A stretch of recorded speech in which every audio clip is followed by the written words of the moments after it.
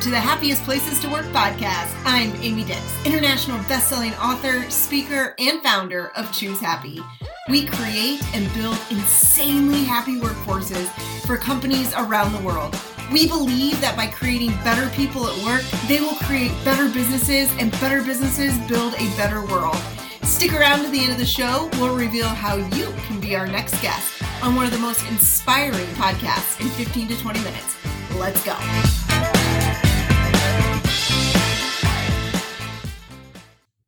Hello, all you crazy happy people out there. Today on Happiest Places to Work, we have Charlie Jaynes. And Charlie Jaynes has built 3 organizations from 0 to 100 million and has been a key leader in many startups. And one of the things that I love that he says here is, I help talented leaders imagine and achieve a better future.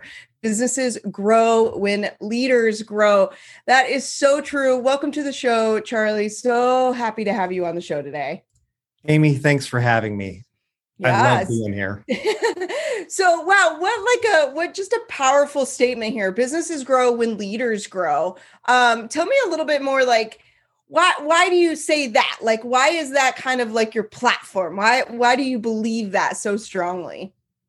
You know, it's funny. I watched a speaker the other day that said, if you believe you're a finished product, then I agree.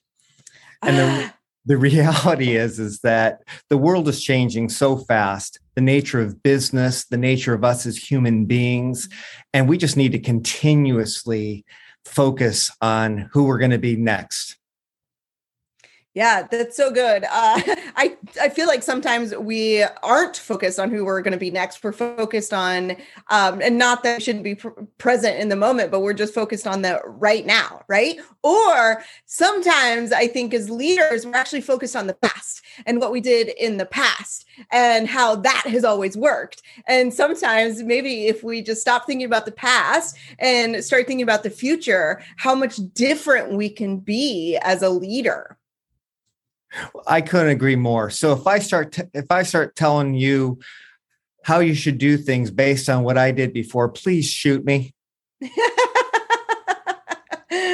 Right? One of the things that when I was in corporate America always kind of got me was just like, well, that's how we've always done it. You know, we've all heard people say that. Well, it works because that's the way we've always done it. But, you know, that's not how we grow as people. That's not how organizations grow. That's not how innovation works. And so that is one of the sayings that makes my skin crawl a little bit. It does. And it doesn't really resonate with our new workforce. Those people that have grown up gaming and with social media that are really ready for the world that's coming. The last thing you want to do is start with the premise that you know better than them. Yes, it's so true. Even if you do. Yeah. Yeah, no kidding. So you are the CEO of Focal Point Coaching and Training. Tell us a little bit about what Focal Point does. Well, so Focal Point is actually a franchise, and my business is Agile Customer Engagement. So I'm a 30-year tech veteran, Silicon Valley. As you mentioned before, I've built a bunch of companies. And about a year and a half ago, my wife and I decided we wanted to get out of corporate America and create businesses ourselves that create jobs and career growth opportunities for others. So I licensed Focal Point Business Coaching, which was founded by a guy that you may know named Brian Tracy. Brian's written over 80 books on things like time management and sales and the right mindset. So basically what I've done is I've licensed models for coaching business owners or executives that want to grow, to gain clarity and be more operationally effective and better salespeople and better leaders. And I also have licensed training and assessments to help people start with where they're at and know where they want to get to go. That's so great. So what do you think is the biggest challenge that leaders face today? I think the pace of change is just brutal. And competition has never been more intense. And it used to be that businesses had long cycles to prove themselves, but really your time to start your business or to adapt to change is really very thin. And if you don't adapt quickly, someone else will take your mantle and you can easily go out of business. And that's no fun for employees. Yeah. And what do you think, like, you provide business coaching and leadership coaching. So it's like, at what point in somebody's leadership career do they go, I think maybe I should hire a coach? Well, first off, it happens at all different phases. But typically, I like to get engaged with executives that have been highly successful most of their career. These aren't people that are necessarily in trouble, or those aren't the engagements that I enjoy. I enjoy the people that want to find that next gear for that next level of challenge, either enter a new market or maybe to retailor themselves for the next generation of their career. Like I said before, Yes. I've been an executive in tech companies for 30 years, and I just walked away from all of it to start my life as my own business owner, owning home care businesses here in Florida, and as well as business coaching. Wow, the home care industry, that's another conversation, I think, or industry that I think is just one, very important, two, booming. And what an opportunity there that you kind of saw and broke into. But aside from the home care industry, what you were saying about coaching and working with executives who maybe have already achieved a certain level, I think this is so important because I was speaking with someone the other day. We were just talking about mainly just mental health, but just like taking this like proactive approach, and like the Olympics are on right now, for example, and these Olympians, like, they're already Olympians, right? But they still have different coaches or people that they work with to become even better at what they do. And so let's like take a moment as leaders, as people in any professional career, and go, yeah, I might be really good at what I do. In fact, I might be great. But how do I get to that next level? And we can't always just do it on our own. And that's when we need to engage folks like yourself. That's right. And by the way, that's a good point in itself, is there's a range of options with people like myself. Now, I do both one-on-one and group coaching, but I even encourage people who are out there just to form mastermind groups themselves, maybe with a facilitator or maybe on your own. That was part of the Rockefeller method. Rockefeller and Edison and a lot of the greatest business people or inventors we've ever met surrounded themselves with people who are diverse and had different perspectives that would hold them accountable. So that's something simple all of you can do, even if you don't want to hire a coach, is surround yourself with key advisors who are motivated to help you succeed and that also want to learn from you. Yeah, so good. So you've started organizations, you've scaled organizations, you coach, you've seen, I'm sure, the good, the bad, the ugly, and you've seen the great. And so, which is the part that I want to focus on here for just a moment. What do you think like truly makes a happy workplace? Let me paint a picture with two vignettes that have happened to me and see if you can pick the difference. The first one is I wake up at 11 o'clock at night. I've just gone to bed and my throat is tight, my chest is tight, and I'm thinking about my next day with my boss. My boss is super polite, very political correct, but she herself doesn't know exactly what she wants because the investors keep changing the ball game. And it kind of distills down through the organization of day-to-day confusion and a lack of understanding about what I can do to move the ball forward.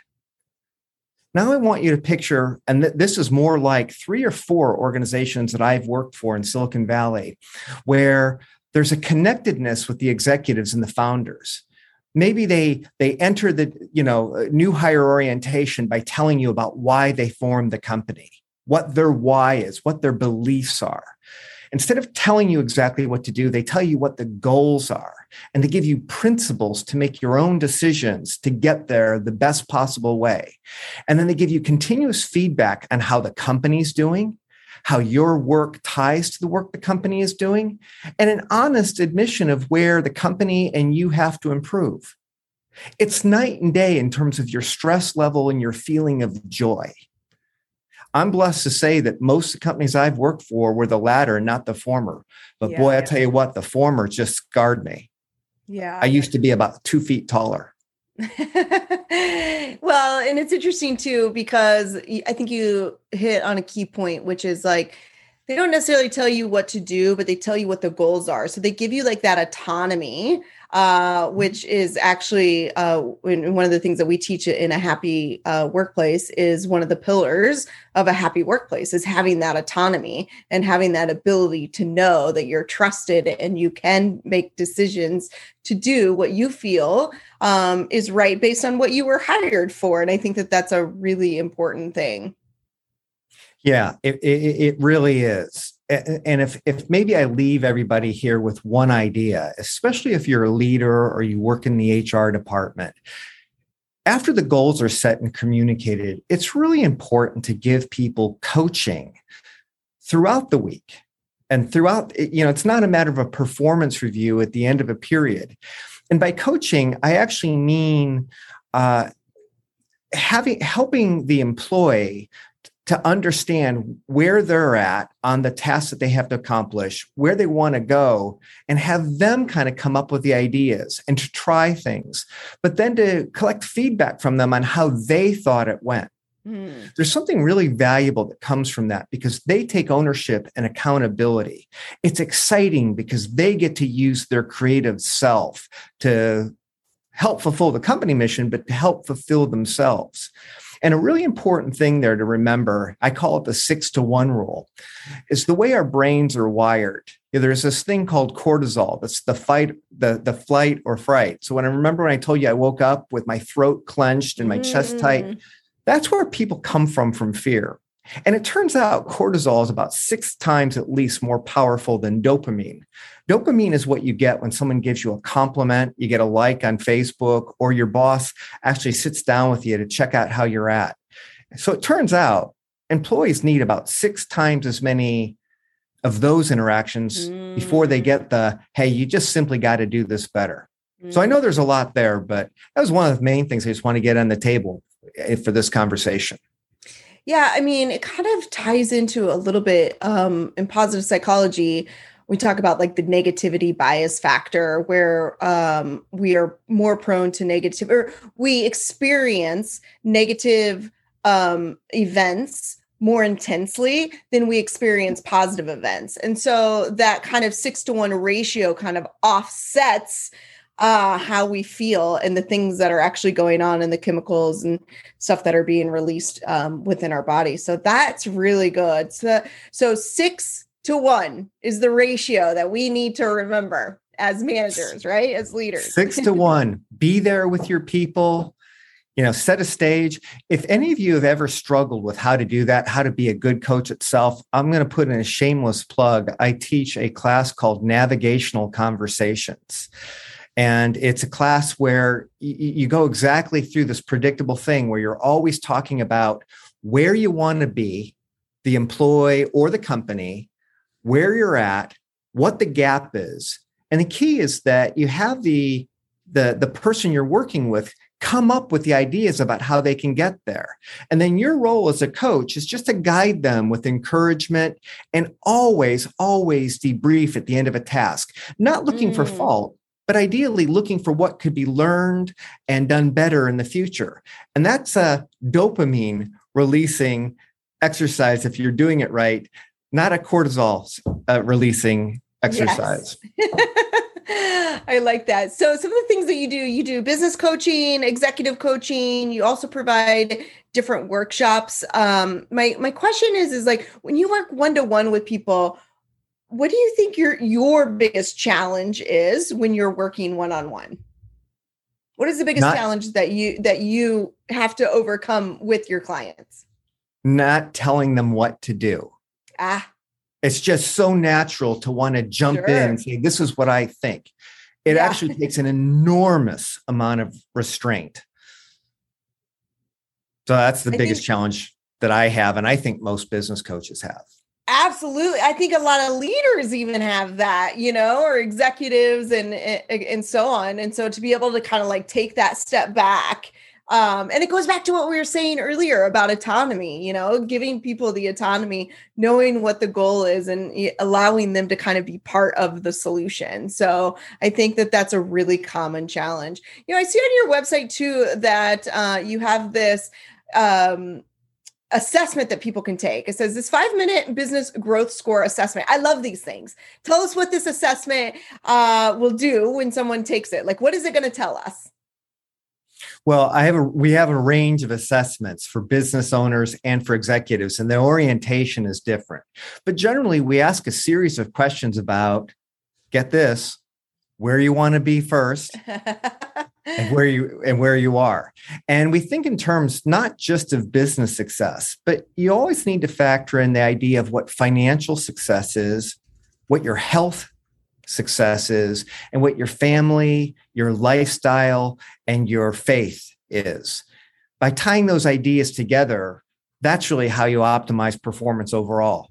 One other idea is there's people out there that just kill themselves for their job. And there's nothing wrong with that in a sense that, it's a worthy task to try to build a business that serves great clients.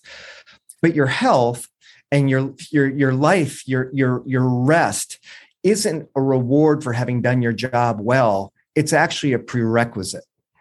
Yes. Oh, I mean, now you just hit on something that I also love to talk about that I think many people miss, which is just that. And how you said it is so perfect. Is so perfect that it's a prerequisite. Prerequisite. I cannot say that word.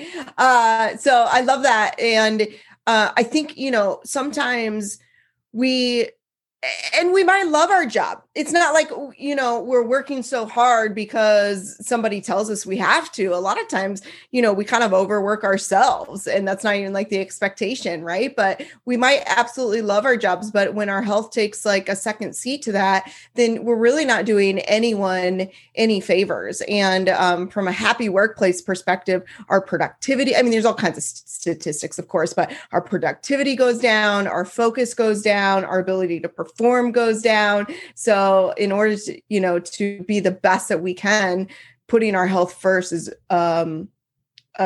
definitely a priority. Well, it is. And let me throw out a statistic, by the way. So I do a time management workshop where I think it was the U.S. Department of Labor did a study. And what we figured out was when people work 50 hours a week, they literally get about 37 hours worth of productivity. So there's 13-hour drop off. And when they up that during times of stress, like think of accountants during tax season, which, happens, sure, maybe say 56, they get 30 hours of productivity. The amount of work that they get done actually decreases because you're past the point of diminishing returns. So that's why it's absolutely a scientific fact that you have to replenish yourself. Oh, that is an interesting stat. It's like the more you work, the less you produce. It's absolutely true. And it's undeniable. There are these unbelievable people out in the world like Elon Musk that a lot of us point to. And I don't know how that statistic would work for him, but let's just admit, most of us aren't Elon Musk. So if you want to go with the numbers, don't panic if you take a little time off for yourself, because what you'll find is you'll get more work done, especially if you prioritize and you establish some routines. You'll actually be a lot more productive in the day, not sitting there thinking about what you're going to go off and do, which is a whole other topic. Yes, that's so good. Creating those habits, planning, knowing what your day is going to look like. I love working like in chunks of time. I love to do that because I feel like I get more done than if I just look at my entire day. Feels a little overwhelming. But if I look at just like, okay, in these 2 hours, I'm going to work on this. And in these 2 hours, I'm going to work on this. Now I feel like I can really like get some things done during the day. So it's not as quite as overwhelming. That's exactly right. I know you've heard of the 80-20 rule where 80% of your output comes from 20% of the tasks that you do. So the idea is don't spend your day doing everything, especially if I could give you one piece of advice. Don't prioritize your workday around your email. That's like letting other so people true. set your priorities. Yep. Set aside some time in the morning. At the end of each day, what I advise people to do is pick the 3 things that will move the needle the most for you to achieve your goals or your organization's goals the night before you leave work. And then when you come in the next day, it's actually marinating in your head and in your subconscious. You ever notice how you just you wake up some mornings with the answers? That's the advantage of picking the things that you're going to work on. But then do those 3 things without interruption early in the day. And again, that'll take you to 80% of what you need to get done. And that'll give you time for your personal life, to have a date with your spouse or your significant other, to spend time with your kids, or to get in shape. Yes. Wow, that's so good. So some really great nuggets here. So I want to recap a few of them. And then I have one final question for you. But really, I mean, some trends that we talked about, certainly autonomy, looking towards the future, which I love that one so much, and also planning your day. And Charlie, where can people find you? So I have a website, cjanes.focalpointcoaching.com, or my email is cjanes@focalpoint.com. So I hope to hear from you. And also follow me on LinkedIn, because I share a lot of free tools, resources. I publish something almost every day. Look for the latest article I published from the Harvard Business Review that talks about the difference between a nice work culture and a kind work culture. There's a massive difference. I love it. Yeah, certainly connect with Charlie on LinkedIn. There is a lot of information on here. So great job with that. And one last question for you. If a happy workplace were a color, what color do you think that would be? Well, it's clear. It would be orange. Why is it clear? Why is that clear? It's very clear because it's always been my favorite color. It's a happy color. It reminds me of Halloween and the fall colors in New England. And yeah, happy. It's orange. I love it. I love it. Charlie, thank you so much for being on Happiest Places to Work. If you'd like to connect with Charlie, again, you can go to his website, cjanes.focalpointcoaching.com. Thank you so much for being on the show. My pleasure. It was really fun. Thank you. Thank you.